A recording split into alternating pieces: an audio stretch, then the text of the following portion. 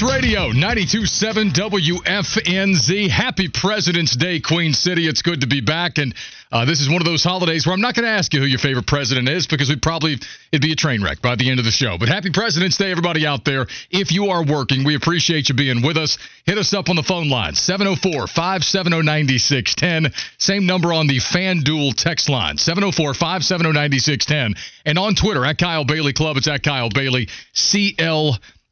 Great to be with you here on a Monday. It is one of the slower weeks in the sports calendar, but you know what? Challenge accepted. Now, it's not a challenge for us today in that there are multiple things to talk about, and predictably, the Daytona 500 was postponed because when they race on Sundays, it rains, wherever that is. I'm not sure what we're calling that law. Maybe Smoke's come up with a better plan since Friday, but we are going to call it something before too long. Daytona, the green flag is set to drop in, Smoke, 57 minutes and some change, I believe, correct? Technically 4:30, but coverage starts at 4 o'clock. So once 4:30 hits, you will not hear me once again in this show. That's not true because he's got a job to do. But we will be providing semi-live commentary in the first 90 minutes of the race, Smoke. You're going to sit here and watch the whole damn thing tonight anyway, right? Yes. All right. So what are you worried about? You can't be giving like constant, relentless commentary anyway. No, but just to let you know, starting at around 4:30, you might be hearing a little bit more because you're invested, right? You're deeply invested because they're competing out there for, the holy grail of, NASCAR wins. The Daytona 500 rained out yesterday. And so, again, they will race today at 4:30, as Smoke just said. Coverage begins at 4 o'clock.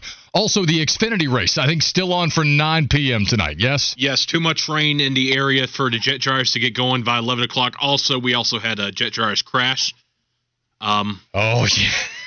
Yeah. So it's very, very interesting. The last time that the Daytona 500 got fully rained out on a Sunday, meaning no laps were run, it happened in 2012. So the race was moved to Monday, which was in prime time. Ford Front Row was in that same Daytona 500, and the jet dryer accident happened. Except this time it was a lot less noteworthy because Juan Pablo Montoya hitting it at 140 miles an hour. I was going to say, when it happened, then all of a sudden it was an onslaught of Juan Pablo Montoya jokes on NASCAR Twitter. So, there's that. 704-570-9610. Hit us up on the text line to start the show. There are a lot of things to talk about. Really good weekend in the ACC from an entertainment standpoint, that is. Number one, Purdue was upset by Ohio State, led by an interim head coach. And, Joe Lunardi and the Bracket Industrial Complex will just pretend it never happened and continue telling you how concerning the ACC is. But also, the NBA All-Star Weekend did, in fact, take place. I double-checked this morning because I watched the highlights. I take a great deal of pride in doing my job well. Smoke can say the same thing, honestly. We take a great deal of pride in doing our jobs well, in that we try to be up to date on everything going on. We cover a ton of local teams, a lot of content, I should say, Hornets and Panthers. Like, that's enough to keep one person busy as it is. But we always try to stay in tune to the larger sports world because we are, in fact, sports fans at our core. I've seen highlights of NBA All-Star Weekend, and that's it. It is unwatchable. It is boring. I don't even think it's tailored for me anymore. Like, the average – I'm 38 years old. The average NBA fan is estimated to be somewhere between 35 and 40 years old at this point. The NBA clearly places a great deal of emphasis on courting the 18 to 26-year-old especially. But the average age of the NBA fan is about millennial to Gen Z, 35 to 44. So, look, the NBA wants every man from 18 to 44 years old. That is their big, wide, key demographic. But they really kind of skew this thing toward the really younger guys. I grew up a diehard NBA fan, but at this point, my attitude toward All-Star Weekend is, I'm good. It's a vacation weekend for me. Why would I care when these guys so clearly do not? What was the end score last night? 211 to 186? Yes, correct. 211 to 186. And we make jokes about the NBA All-Star game not featuring any defense. It didn't again. And I'm not up here to wave shake my fist at the crowd angrily, or the cloud, that is. And, I can't believe these guys don't play. It's been this way for forever.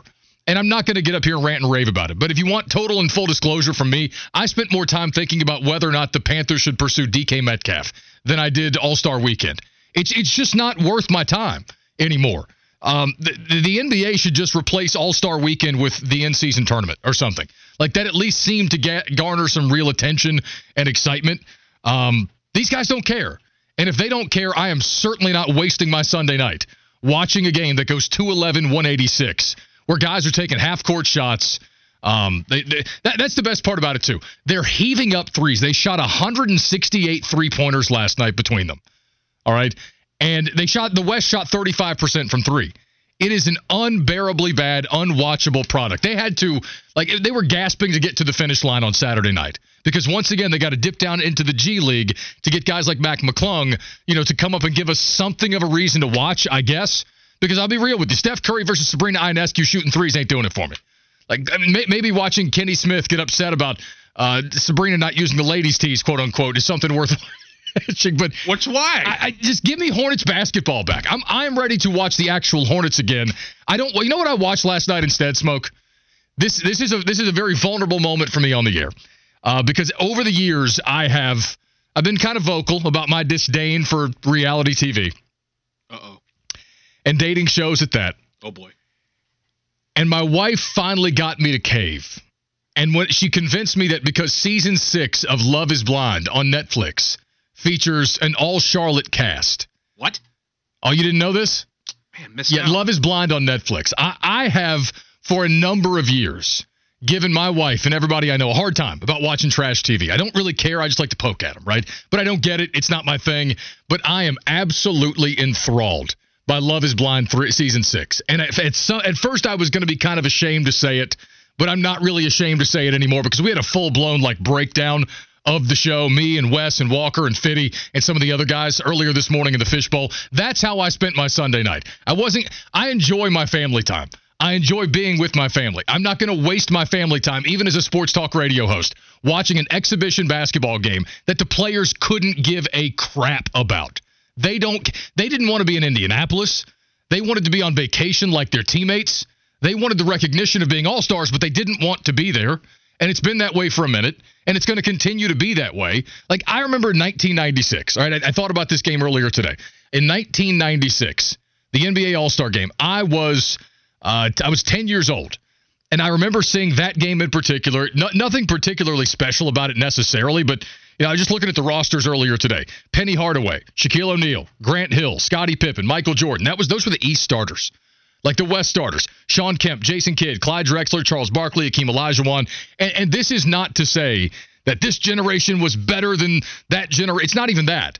It's that in 1996, when I was a kid, it was a real novelty to see all these guys together in one place, right? When you turned on the TV, network TV, NBA All-Star Game, holy crap, there's a layup line featuring Shaq and Penny and Michael and Scotty and Grant and Reggie Miller and Glenn Rice and Alonzo Mourning, and just wow, right? There was the wow factor. We didn't get to see that stuff very often. Well, you fast forward to 2024, all these guys are on everybody's podcasts. They all grew up playing the same AAU circuits together. They're all buddies. They all know each other. Hell, they date a lot of the same women. There's just so much that intermingling there. It doesn't have the same impact. And that'd be one thing if there was still a great deal of competitive fire in the game itself. But there's not. They don't care. They don't want to compete. They don't want to be in the mid-market Midwestern cities that they're in February. So I'm not mad at them anymore. This isn't new news. It's been this way for a while. So Adam Silver needs to figure out what to do with this event, because NBA All-Star Weekend is officially the worst of all All-Star Weekends by a country mile. Baseball, and I'm sure hockey fans will tell you, are the lone holdouts where, it's a pretty good time. The NFL gave up on the Pro Bowl pretty much, and understandably so. The NBA's got to overhaul this. It's unwatchable. It's not good content. And if you do like it, that's great. I'm not here to judge you. But, last year, record low ratings by a massive – I don't know if we've seen the ratings today, but I've not. All I've seen today is just, feedback that suggests that it wasn't any better than it was a year ago. I do know All-Star Saturday was up from last year, so I think it just shows you that the main course now is All-Star Saturday.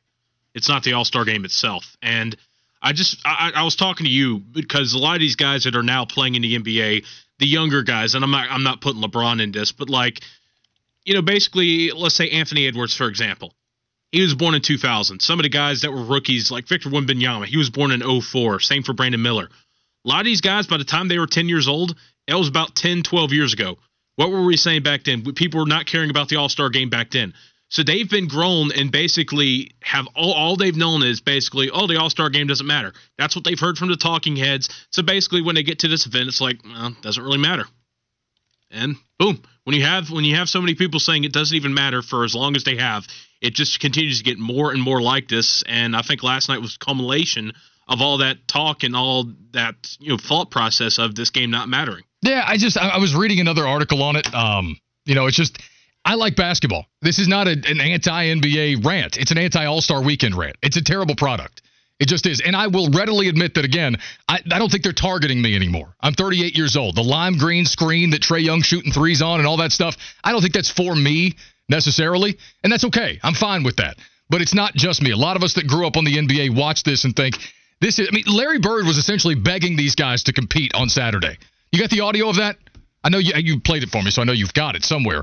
Larry Bird, this was Saturday, I believe. Was it Sunday before the game? Yeah, this was Larry Bird not so subtly asking these guys to please play hard.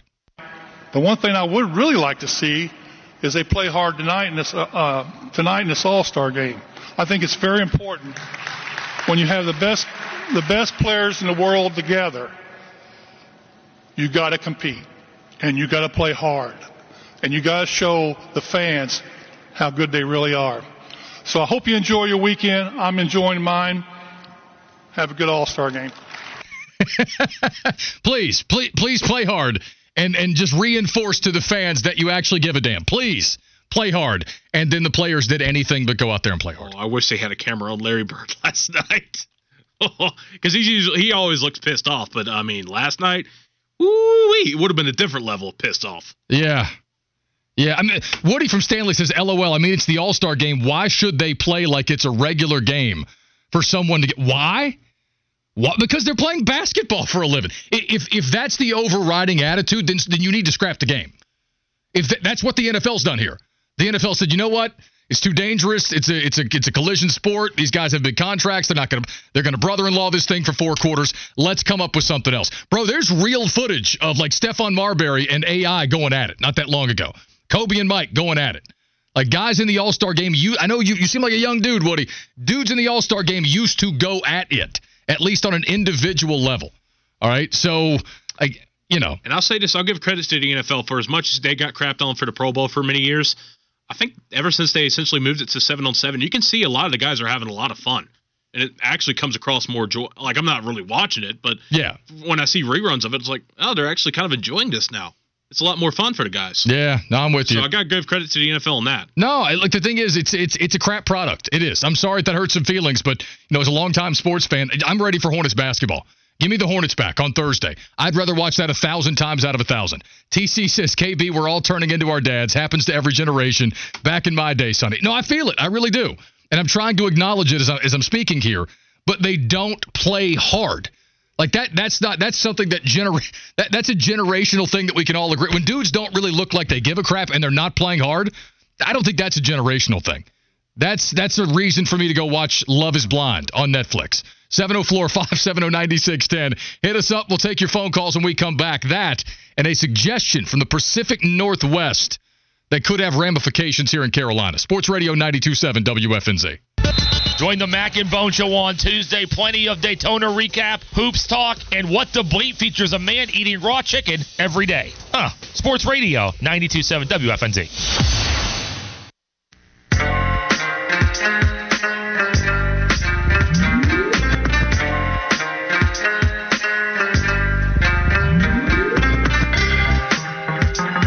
I'm not going to sugarcoat it. The NBA All-Star Game was horrendous. I thought the entire weekend was rough. And I say this as somebody, a kid at heart, still a sports fan kid at heart, who loves the league, loves the game, but it's unwatchable. And I will take your suggestions on how to fix it or just your thoughts in general, but then we'll move on because I don't want to be the old guy shouting at the clouds to get off my lawn, dude. I'm 38 freaking years old. I should be right still, roughly in the middle of the NBA's key demographic just in terms of, who they're trying to attract to watch. And yes, I know it skews younger than that, but the average age of an NBA fan is between 35 and 45.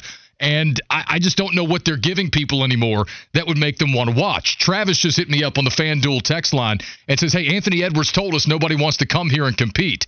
So the NBA should scrap the game and just announce the players and move on. I'm sick of this crap. This generation continues to demonstrate how selfish it is. Why should I have to beg NBA professionals to compete? Hell, the great Larry Bird even asked them to compete prior to the game, and they still laughed him off. I'm done with this garbage. The players don't care. Why should we? That's from Travis. The essence of that is my opinion, too. Love the game. I'm ready to get back to watching the Hornets on Thursday night, but I'm pretty much done with the NBA All-Star Weekend. It's unwatchable. It's not worth anybody's time. I hate to put it in such blunt terms, and I'm sure some people will disagree, and we can talk it out. But I don't think it's worth anybody's time for the most part. 704-570-9610. Hit us up. Oh, and by the way, there was a Sam Amick piece from over the weekend that indicates that these players are indicating to the league leadership that they kind of want to be paid for the All-Star game to care. This was directly from Sam Amick, quote, "But here's the uncomfortable truth.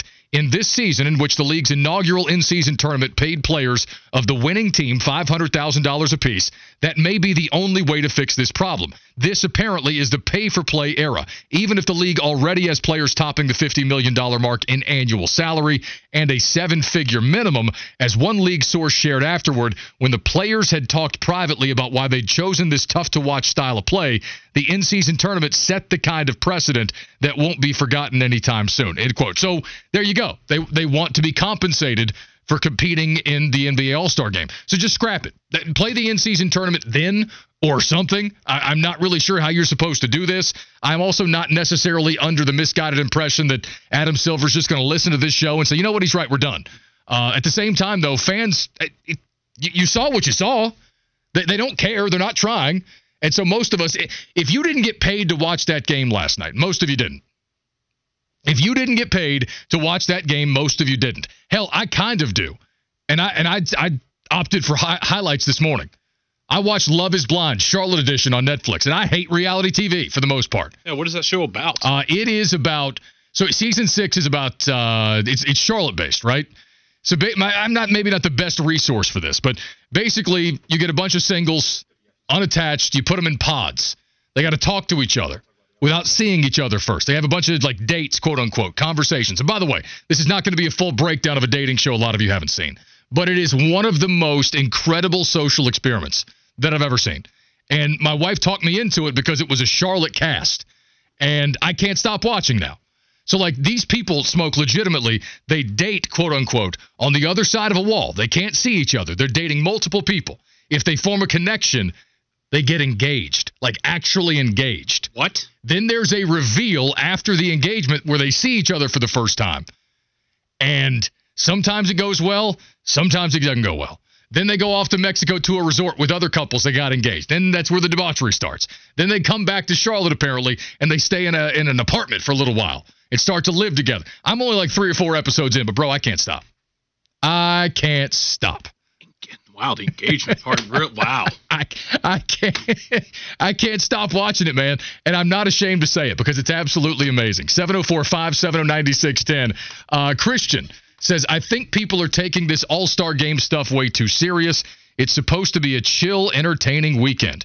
Why do we need to see a low-scoring 85-81 game? Just relax with 8 X's. Christian, you couldn't have missed the point anymore if you tried. It's, first of all, about marketing the game. It's a weekend, but a night where you get the game's biggest stars together as ambassadors of the sport to market this sport to the rest of the world. And when the players give the very clear indication on that night that they can't be bothered to give a damn, it's a terrible look. It's also an event that drew a lot of fans into this sport over the years, right? I mean, it's drawn a lot of fans. I'm telling you, you might not understand it, but back in the late 90s, early aughts, when we got to see MJ and Kobe and Iverson and Shaq and all these guys on the floor together, one time a year, it was really a novelty. It was a big damn deal. And look, times change. We all get that. But when you don't care and there's nothing special about it and the players don't want to compete, now you can't even get all-star caliber players outside of Jaylen Brown to compete in the dunk competition. MJ did. Dominique Wilkins did. The stars of the game used to do it every year.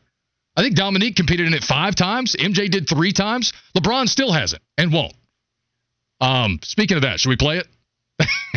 Stephen A. Smith this morning went, just loaded for bear. Came in loaded for bear and said the reason that the dunk competition sucks is because of LeBron James. They saw LeBron James using a layup line pregame as his own slam dunk performance. And he did it on purpose. Okay? So what I'm saying to you is when we look at the demise of the slam dunk from an historical perspective, there is no one who knows basketball who will refute what I'm saying. There is no one who would do it. LeBron James refusing to participate in the slam dunk contest was the beginning and the spark plug of its demise. Period. There you go. Said that he wouldn't do it, but then he would taunt the fans in his layup lines by doing his own personal dunk competition. And he's not wrong about that. Kendrick Perkins saw him start to talk about it, and Kendrick lost it. He's like, yep, I've been saying this for years. LeBron is the reason that the dunk competition sucks now. And LeBron's good friends with Kendrick, too. Yeah. Or at least at one point. Yeah, to Christian again on the text line, he's like, what's the big deal? I don't want to watch 85 or 81. Well, I don't either. And you don't have to on a nightly basis in the NBA anymore. I mean, the average score on a nightly basis is like 125, 118. Nobody's asking for 85, 81. It's just a shame and rather embarrassing when the league's biggest stars that are supposed to be its ambassadors clearly can't be bothered to give a damn about the event, yet they expect people to watch and fork over tons of money to go and attend and all that sort of stuff. It's turned into an embarrassing night for the NBA. Ryan's up first on the phone lines. Ryan, what's going on, man? Hey, Kyle.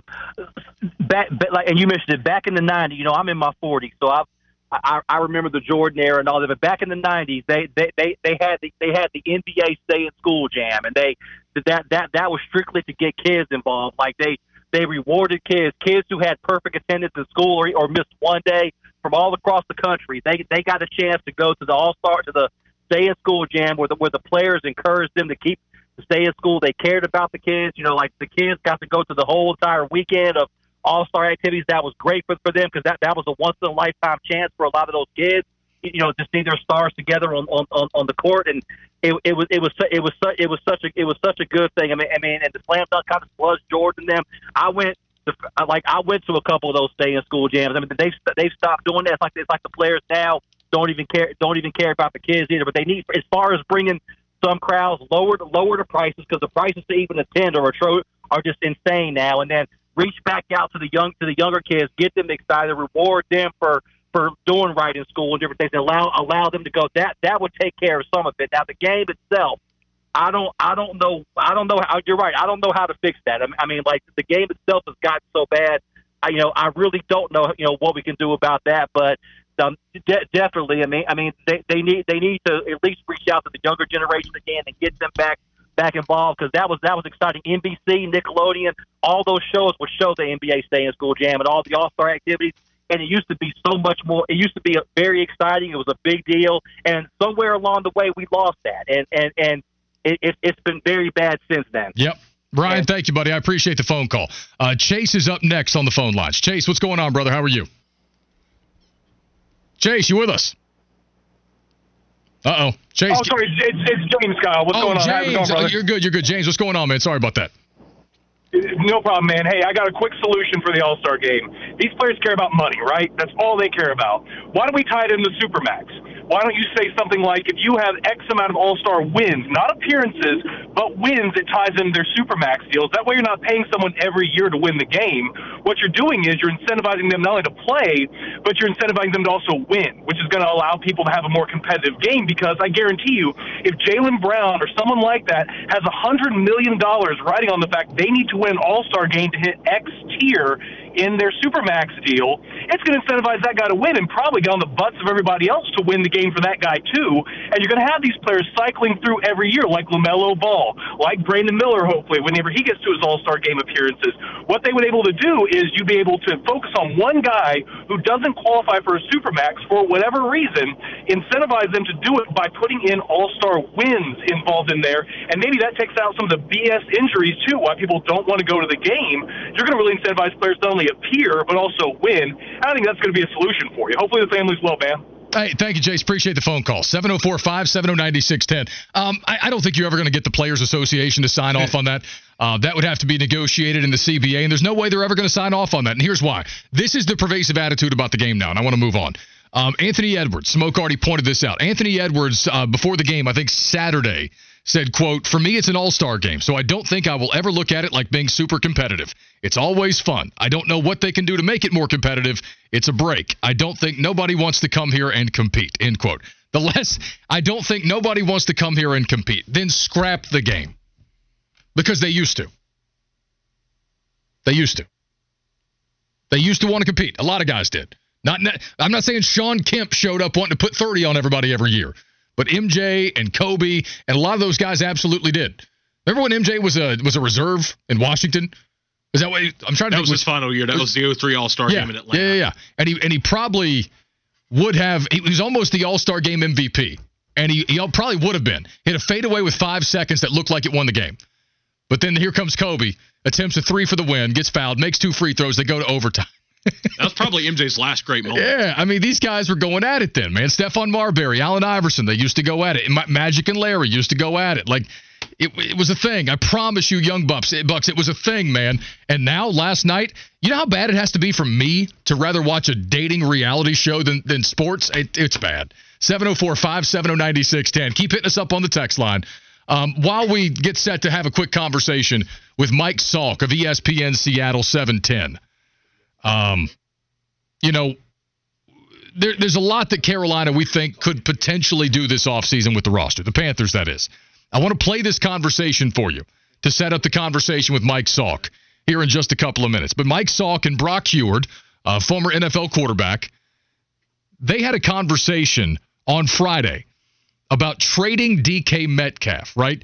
And DK Metcalf, of course, the kind of wide receiver, in theory anyway, that we think Carolina's looking for. Here's Mike Salk and Brock Huard on Friday. Check this out. But if you really do want to try to make a change in who you are, DK Metcalf is probably the asset you have that would bring back the most and allow you to change your lineup or your roster construction. Yeah. This is not I don't like DK Metcalf. Yeah, everybody sees the column and initial reactions like, oh, here's Salk again. Here's hot taker Salk. He's so negative. He hates DK Metcalf. Get rid of DK Metcalf. DK's too selfish. He's too individual, yada, yada, yada.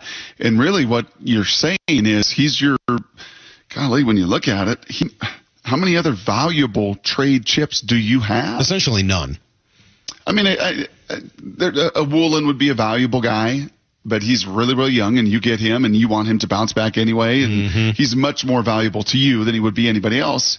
I mean, you start to look at it, yeah, and it is probably DK. I mean, a Charles Cross would be another, again, but just I'm not looking to trade guys on the line of scrimmage. So, yeah, when I see the replies and the quote tweets and everything else that say things like, why are we talking about trading DK? He's the best player on the offense at the moment. I know that. I totally understand. You think teams are lining up to get the 7th best player on your offense? This isn't trading DK for a 5th-round pick. It's not addition by subtraction. This is, if you want another first-round pick and more than that, this is how you go out and get it. A.J. Brown went for a 1st and a 3rd. DK, in theory, should have a little bit more value because you've already paid him. So you're already eating the signing bonus, and the team that trades for him doesn't need to. There you go.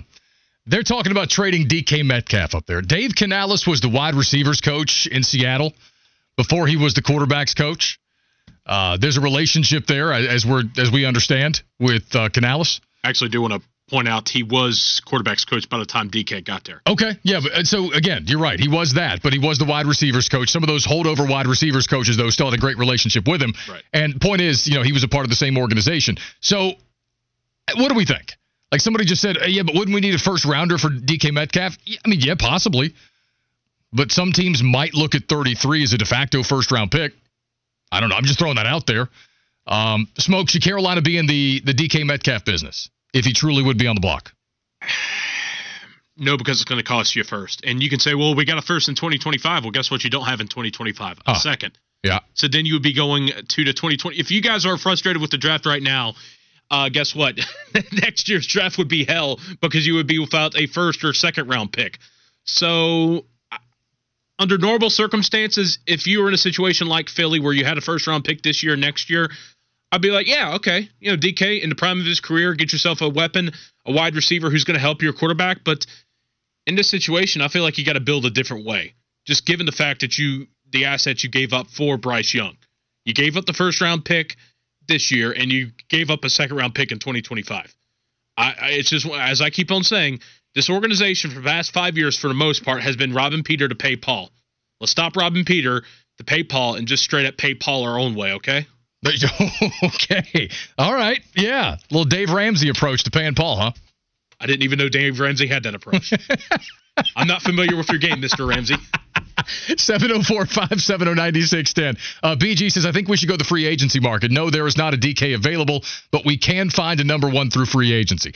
We're going to talk about this with Mike Salk of 710 ESPN Seattle here in a couple of minutes. So let's go to Smoke on the headlines. Who is Smoke? Where is Smoke? Where there's smoke, there's fire. Let's go. All right, what you got over there? Well, we got breaking news from the NBA earlier this morning. The Nets head coach Jacques Vaughn got fired on his day off. He got fired the day after the All-Star game. Things have not been going great in Brooklyn, so it's kind of felt like it was, I guess, necessary. But timing was a little weird. But guess what, Kyle? Guess who's emerged as the leader for the interim head coaching role for the Nets for the rest of the year? Kevin Ollie. You mean Kevin Ollie? Kevin Ollie, yeah, sorry. I went too much on the Muhammad Ali with the Ollie. Yeah, you did. So an NCAA coaching, legend, but a champion, is now possibly the interim head coach of the New Jersey Nets. Or Brooklyn, jeez. Okay, I heard Fitty earlier trying to speak into existence new Nets head coach James Borrego. How do we feel about that? Honestly, that would not be the worst spot for him to go to as a head coach. Probably not. I don't know if he wants to live in New York, but, I think that rent, I've heard, is no joke. Yeah, they can do a lot worse. What else you got? All right, you mentioned this earlier, but for the first time since 1996, an interim coach in his first game in college has beaten a top AP top 25 team or top 2 team. Ohio State beat Purdue in a massive, massive stunner. Yeah, but that Big Ten, man, so deep, so good. Zach Edey's so good. I like Zach Edey, so I'm not here for Zach Edey slander, personally. But, man, that loss is really going to hurt the Big Ten and its reputation and Purdue's standing, right? Not. That only happens to the ACC's teams, is that right? Yes. Okay, just checking. What else you got? And unfortunately, speaking of the ACC and for the state of North Carolina, a legend passed away over the weekend. Lefty Driesell passed away, I believe, Friday night, Saturday morning, at the age of 92. One of the greatest college basketball coaches to ever do it. Coached at Georgia State, James Madison, Maryland, and Davidson, the first two being the most notable, and also was a basketball player for Duke in the 50s. Kyle, there was no one quite like Lefty.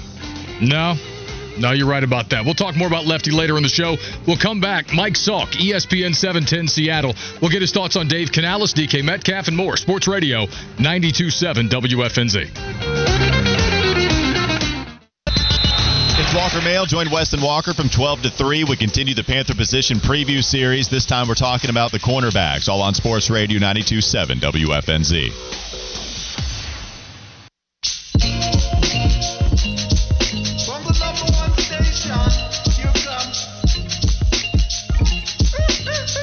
Sports Radio 92.7 WFNZ, emanating live from the Planet Kia Studios, the best place on the planet to buy a car. Visit them at East Independence Boulevard or online at planetkianc.com. We are 35 minutes out from Hunter Bailey, Charlotte Observer, Charlotte Post. He covers the 49ers and the Hornets. We'll talk about both. We also at 5 o'clock go into some ACC hoops with Joe Ovius. That should be a fun conversation. By the way, Panther Bo, the only Panther/Purdue fan in the audience, he's like Beetlejuice. You say his name, or really you say Purdue 3 times, and he's in. He says, I'm feeling some sarcasm in that Big Ten statement, KB. Well, yeah, I don't want to be anti-Big Ten. I'm not anti-Big Ten in my heart. I never have been. But it is comical. Purdue loses as the top team in the country to Ohio State with an interim coach, and everybody's like, Purdue's going to be fine. Purdue's going to be fine. It's the depth of the conference. It's a meat grinder and all that sort of thing. But God forbid Duke loses to Pitt or Carolina loses to Syracuse. Now, this is a concerning trend for the ACC. If you don't know who I'm talking about Joe Lunardi. I'm not going to subtweet Joe Lunardi. It's a concerning trend. And every year, the Big Ten wets itself in the NCAA tournament and the ACC makes a run. But we don't have to talk about that. Let's talk about what we just discussed. We played you a snippet of Mike Salk, Brock Heward, ESPN 710 Seattle, a fine morning sports radio pair out there. Some might say great even. And they're talking about trading DK Metcalf. Oh, by the way, Dave Canales, new head coach here of the Carolina Panthers, spent many a year in Seattle. Let's talk about it all with Mike Salk of ESPN Seattle. He's back with us on the Bodyworks Plus guest hotline. Mike Salk, how you been, brother? Good morning. How are you? I'm good. It is afternoon here, by the way, though. It's 3:47 in the afternoon. I'm just giving you a hard time. It's good to have you back, man. Let me just get some quick thoughts from you on Dave Canales. I know that he really leapt onto people's radars last year with the job that he did in Tampa, but how much was he discussed by you guys out there in Seattle for all the years that he was there, and did you have a sense of what you had while he was there? I mean, honestly, very little, and probably the answer there is no. He was sort of a quiet member of the coaching staff, and had been with Pete for a long time, had a good relationship there, and was one of those guys that, you know, was sort of lost in the shuffle a little bit. And with all of the conversations we had here about trying to find the right offensive coordinator to try to bridge the gap between Pete and Russell Wilson for all those years, for whatever reason, his name really never came up. And then, you know, Russ left, Geno Smith came in. He had a lot of success as a quarterback coach with Geno and kind of got his career back on track. And then really made his bones, obviously, last year at Tampa. You kind of know the rest from there. But no, I mean, I know he's a really good-looking dude. That's a big part of the conversation. Anytime Dave Canales comes up, and I know he's written a book, but he honestly was never really a conversation here. Even this offseason when they were looking for a coach, his name really didn't come up much. So I guess, and I'm just asking because it's fascinating. You know, when you listen to guys like Geno Smith and others talk, they rave about Canales. And, you know, clearly Canales was the quarterback's coach there last year during Geno's real resurgence. Was he discussed then at all? Did Geno talk about Dave Canales at all?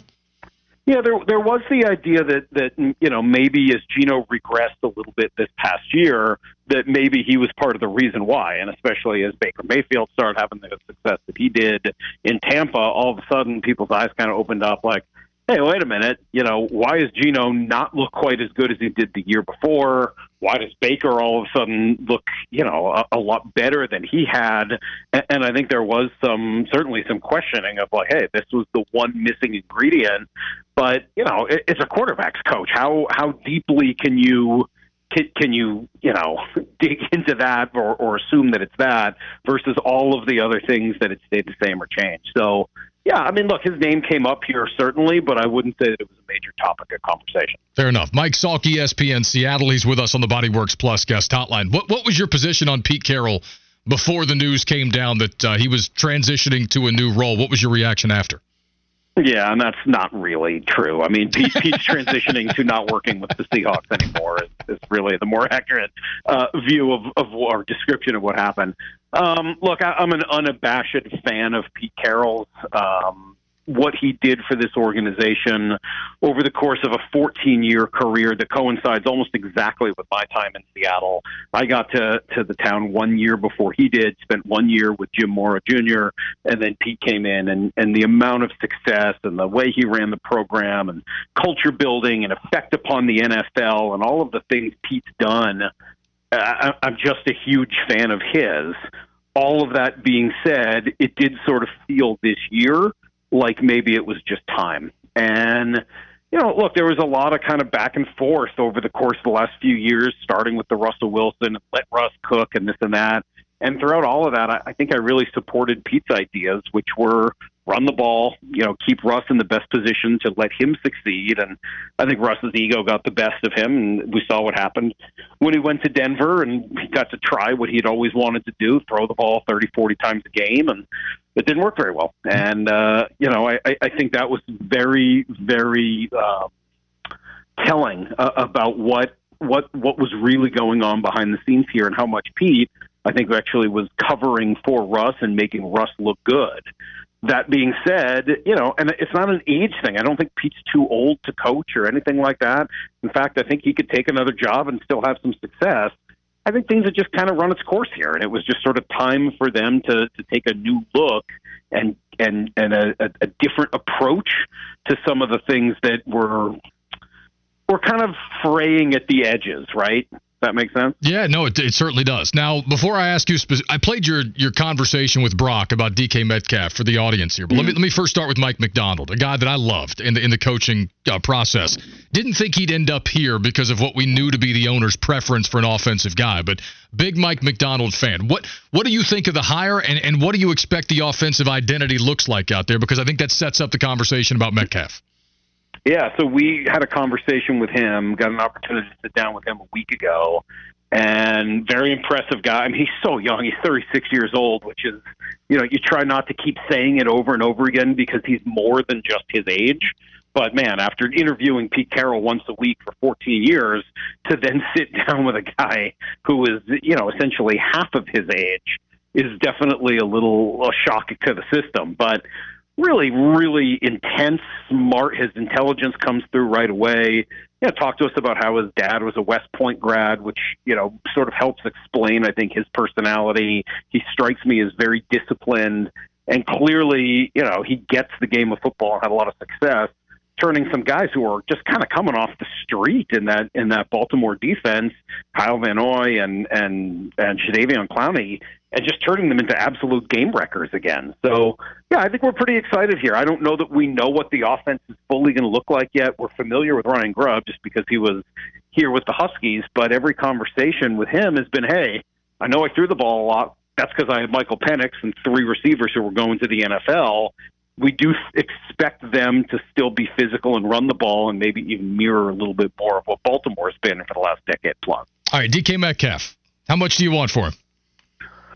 Well, if I were in charge, what would I want? I mean, I think I'd need a first-round pick plus. I mean, A.J. Brown, who's a pretty good comp, went for a first and a third, and A.J. Brown at that time still needed to be paid. So DK's already been paid. There's no negotiation to go down. So, if the Seahawks are to trade him, and certainly there's no evidence right now to suggest that they will, other than that I think they should, I think you're probably looking at a first and second round pick in order to make it happen. Now, do you, just to be clear, do you think he can play? Is that a piece that you'd like to keep under different circumstances? Or, are you looking at a guy who you think maybe, can fetch more value than he's worth in a couple of years? Right.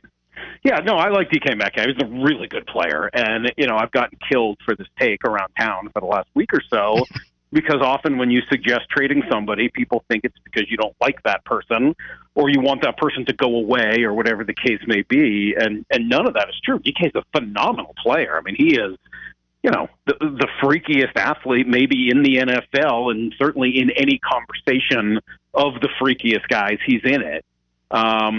He plays the deep ball well. He gets by people. He's physical. He blocks. I mean, there's so many things DK does well, and he's still really young and just starting to come into his own and everything he's learned to do in the NFL. But if I look at the Seahawks team, I say, well, Mike Macdonald wants to be bigger, more physical up front on both offense and defense. They may need to draft a quarterback in this year's draft where you might have 5 or 6 first-round picks. Next year, not expected to be anywhere close to that. And if you want to do both of those things at once, you're going to need resources to do it. And trading DK Metcalf would give them some of those resources. If they couldn't get back at least a first-round pick, if not a whole lot more than that, I don't think that you go through with it. You just, make do. But I'm just one of those guys who's not – I don't believe in building your team with wide receiver being – their premier position that everything is kind of built around. I don't think most of the teams that are built that way end up winning the Super Bowl. So if it's me, I'd rather kind of rejigger the way my team is built and try to get bigger and better on the offense and defensive line. And if I have to sacrifice a little bit at receiver, so be it. Mike Salk, ESPN Seattle, with us on the Bodyworks Plus guest hotline. We appreciate you popping in, buddy. Be well. Yeah, absolutely. Anytime. Thanks, man. Thank you, man. Mike Salk, ESPN Seattle, Morning Drive alongside Brock Heward. He says he wants a first and a third for DK Metcalf. Problem is Carolina only has a second. Now, it's as close to a first as you can get while still being a second. It's 33.